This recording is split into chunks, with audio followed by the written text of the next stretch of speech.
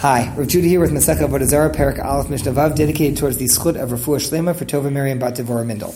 In this Mishnah, we're going to make a little bit of a shift. We're still talking about things that one is not supposed to sell to a Gentile. However, until now, we were talking about because of concerns of aiding and abetting idolatry. Here we have some Shabbos concerns, things that what a non-Jew does on Shabbat that could be a problem for us. So here we go. Makom shenago limkor behema daka l'goyim mochrin. Makom shenago shelo limkor in mochrin.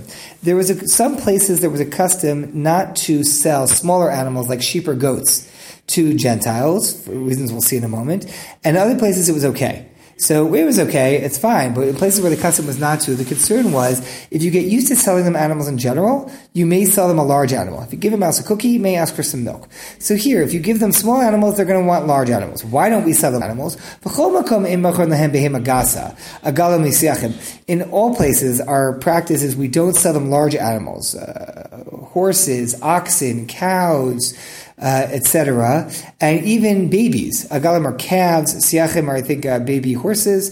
We don't even sell them young animals that can't even work yet. Shleiman u'shvurin. Doesn't matter whether they're healthy or even not in great health, they have a broken leg, they can't really work so well. You can probably find something for them to do as part of the issue. What's the concern? The concern here is that if you get used to selling Gentiles large animals, I would have thought, maybe part of this is they're going to be used for sacrifice. It's not even that.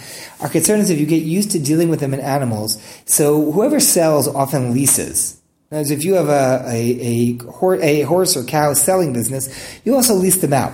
However, you have a big problem if you lease them out because now it's your animal. And if they take that animal, they're going to do work with it on Shabbos. And any work they do on Shabbat, you are forbidden to have your animal work on Shabbat. As a result, you can't sell them animals because selling and leasing go together.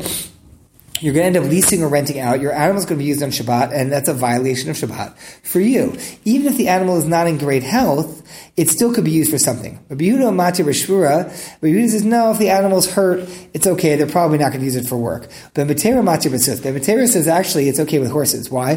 He maintains that horses are really only used for riding. I would have thought horses might be used for plowing also, but Ben Matera says, nope, they're only used for riding. Riding is not a biblical transgression on Shabbos. So if the non-Jew wants to ride a horse on Shabbos, it's okay. It would only be an issue if he was doing things like plowing that were biblical.